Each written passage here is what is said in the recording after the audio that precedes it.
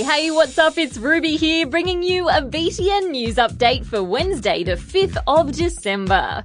First up, if you're having a private one-to-one chat with a mate, the last thing you want is someone listening in, right?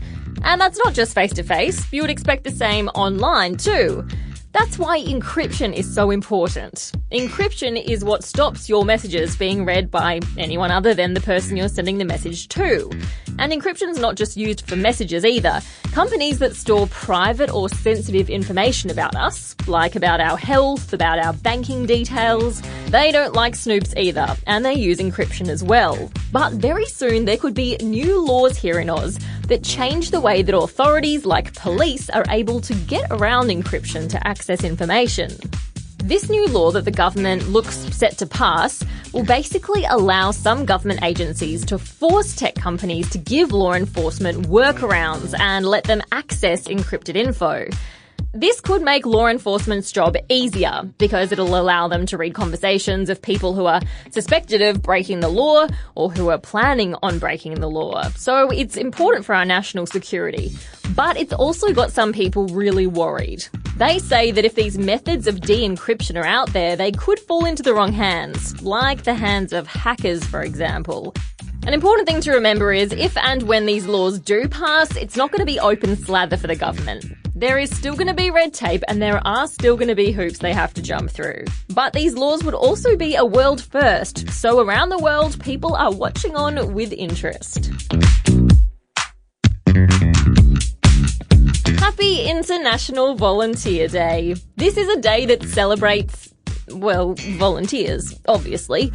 More than 30% of Aussie adults volunteer, and a lot of kids do too, including this young volley we spoke to today named Phoenix. I volunteer in a regular sort of every couple of months sausage sizzle fundraiser for MND SA, so that's motor neuron disease. My grandpa has MND, so it's sort of like a big drive to try and make things right and try and help the suffering people out there.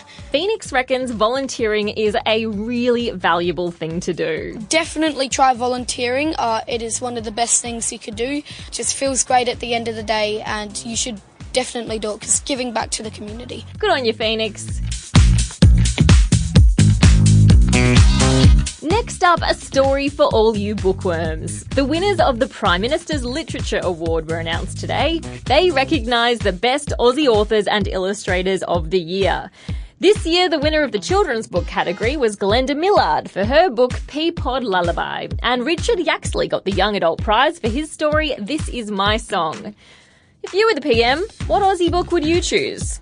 Read anything good lately? Okay, what do you reckon about this? Starting school at 7 o'clock in the morning.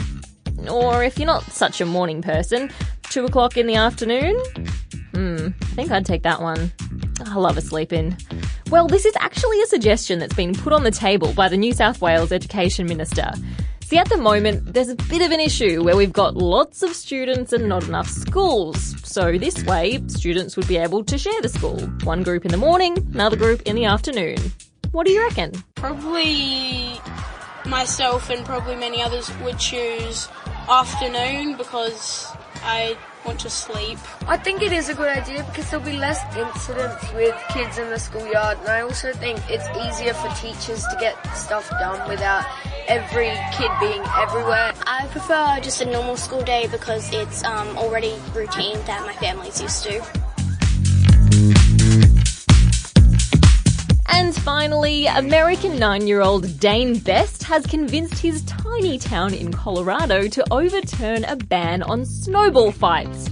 The ban itself is nearly a century old, but speaking to the local council, Dane mounted an argument that the rule is outdated and should be done away with. And he must have been convincing because it worked. And now Dane's little brother is no doubt hiding out somewhere because Dane has picked him out as his number one target. And that's all the news I've got for you guys today, but I'll be back with more tomorrow and I'll catch you then. Bye!